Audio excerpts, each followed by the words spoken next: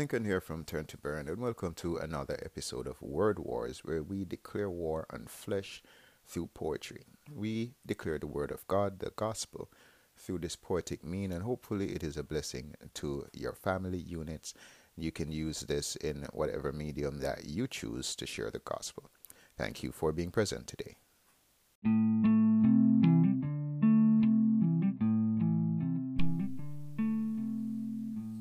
Can anyone tell me what begotten means? I can show you what it doesn't.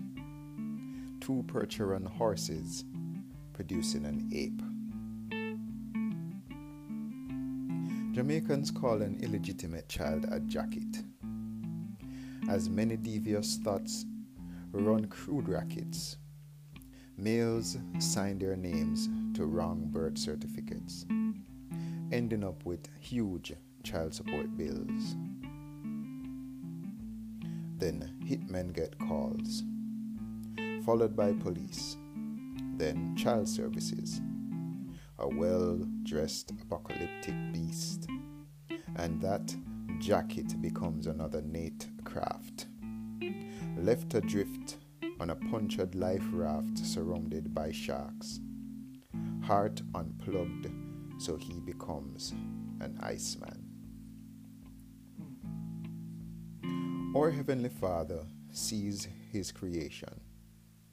Amidst the tears he shed from the fall of Adam, he saw his image genetically modified, doomed in hell to forever fry.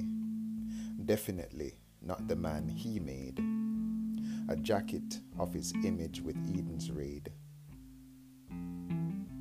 Man now with an apple stuck in his throat. Nowhere in God's blueprint was that found. As demons flaunt, love's freeman was eternally bound. The sinless feet of love touched the blood-soaked ground, wrapped in swaddling clothes. As man bowed in demonic knees, he became the opposite of monogenes, spliced with darkness, perfection marred. And so Christ chose to leave his pure throne to inherit our scars, becoming the jacket for all mankind. Father became just God. Eloi, Eloi, lama sabachthani. Seeing the back of the man whose face he hosted.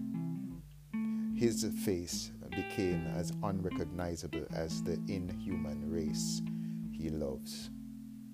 He released Noah's dove to all jackets, seeing that dove constantly return with an olive branch.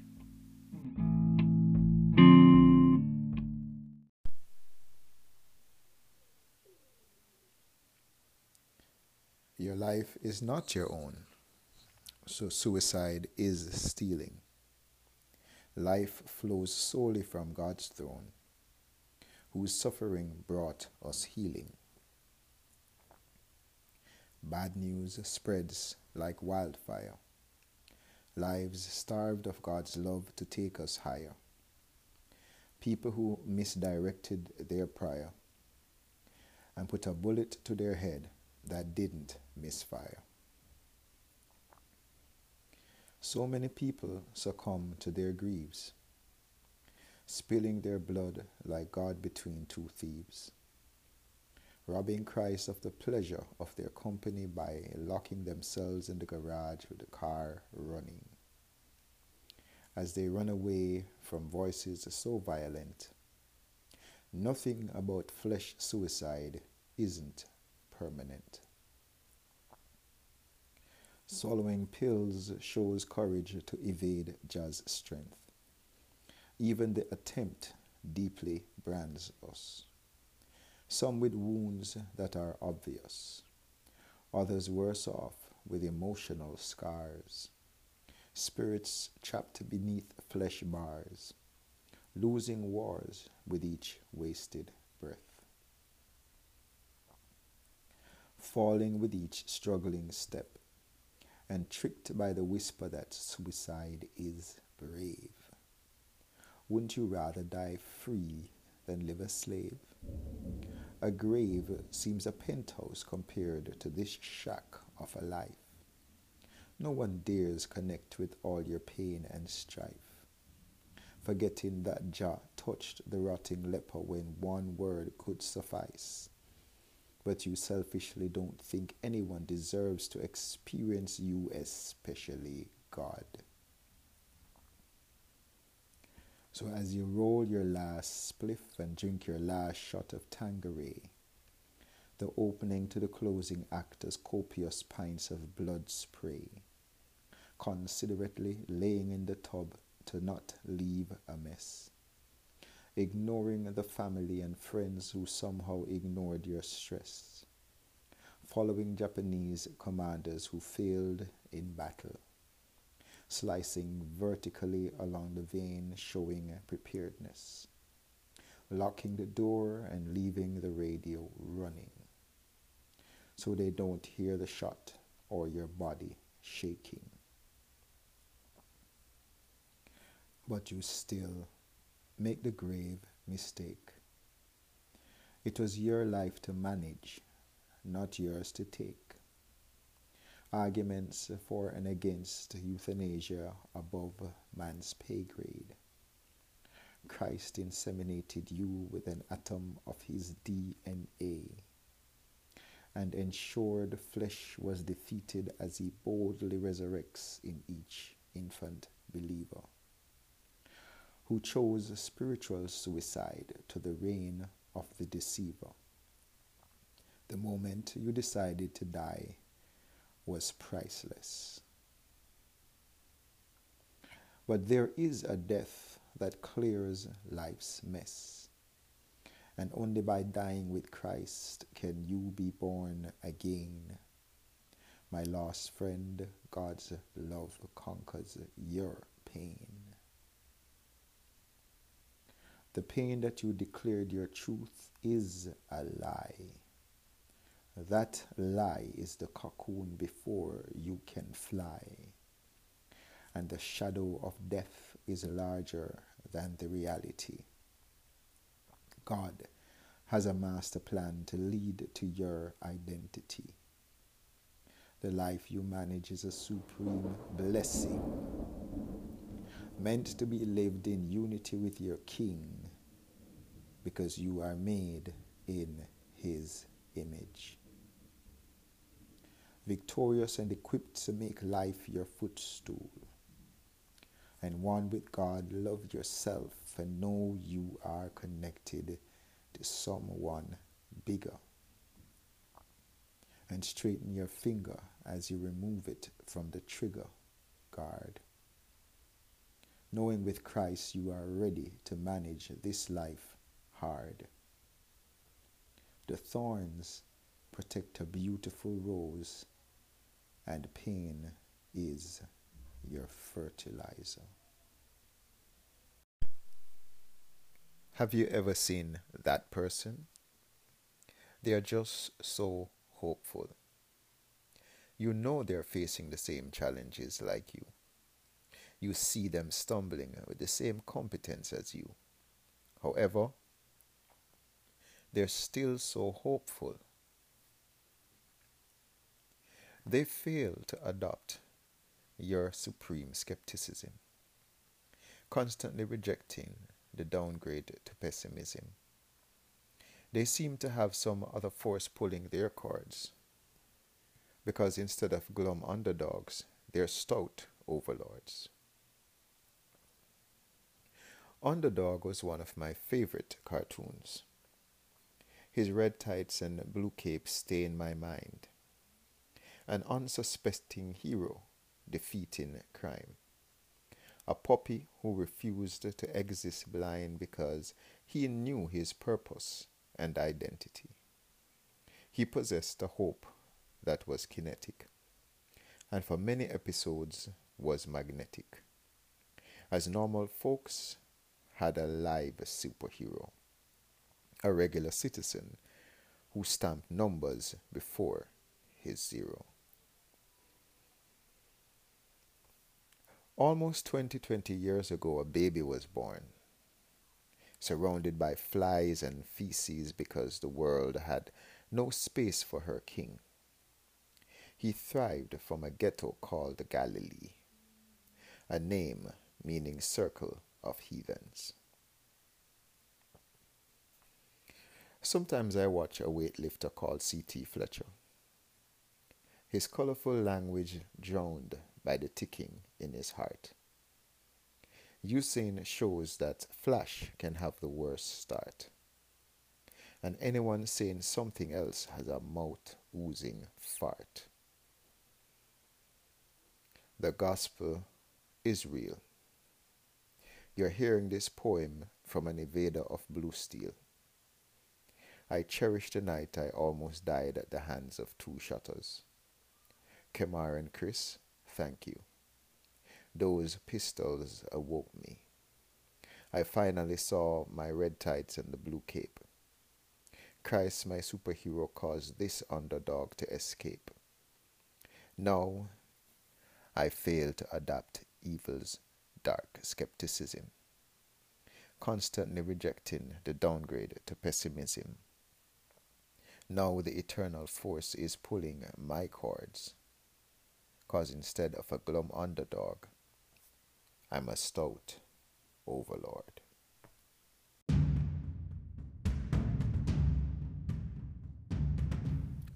Join the FAMTI Institute today and learn how to make better life choices by cultivating a godly mindset in our Messianic mentorship programs.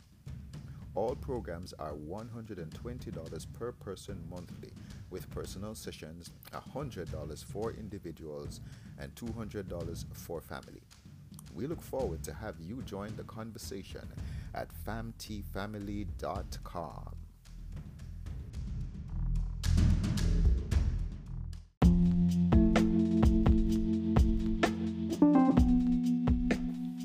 There's a pastor lurking in your church, neck deep in everyone's business, in all conversations like Wrigley's. The spirit replaced by rumors leading assemblies. Hands-off leaders making room for Pastor Grapevine. His telephone line continuously engaged. Brothers and sisters, the spirit enraged, preferring this method to communicate. Discipled to be politically correct reprobates even where someone's soul is doomed. Pastor Grapevine in the center of the room working overtime. This pastor morbidly obese, stuffed on a daily diet of rumors. Churches lay infested with tumors, opposing open communications, preferring tongues of dark demons, thinking hypocrisy is being kind. Churchians prefer their carnal mind, leaders blind and snoring at the wheel. Pastor Grapevine promoted to bishop.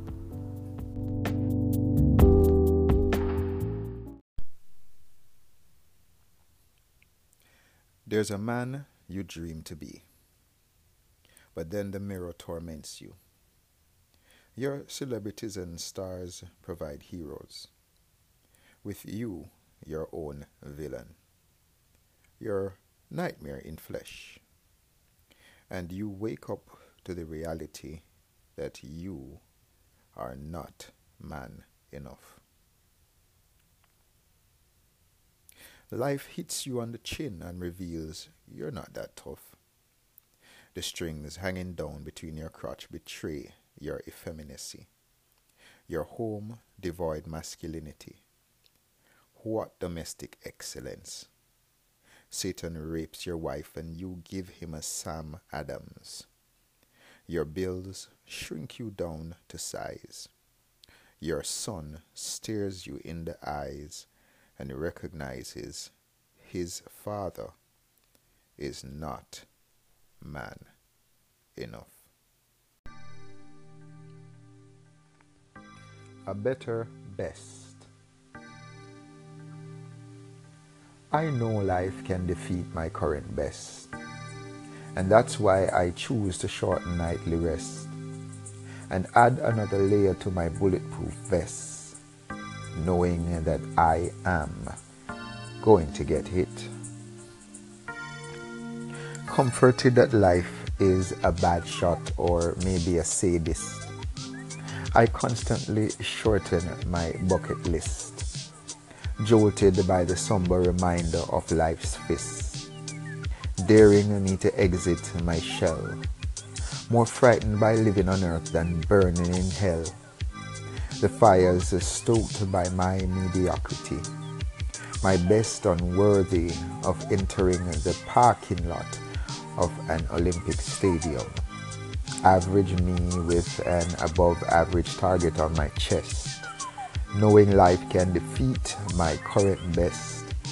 And that's why I choose to shorten nightly rest and add another layer to my bulletproof vest, knowing that I am going to get hit.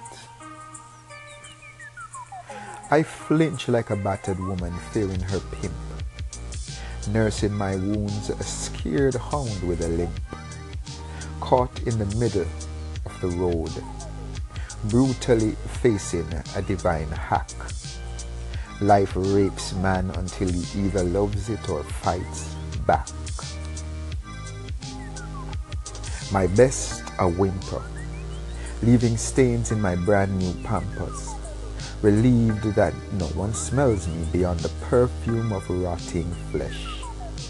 The result of a mediocre world with a mediocre best, thrusting at life with a micro penis, more interested in excuses than in diffusing that IED on our dining table.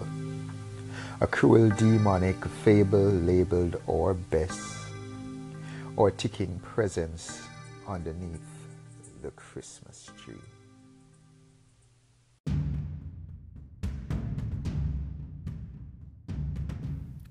Join the FAMT Institute today and learn how to make better life choices by cultivating a godly mindset in our Messianic mentorship programs.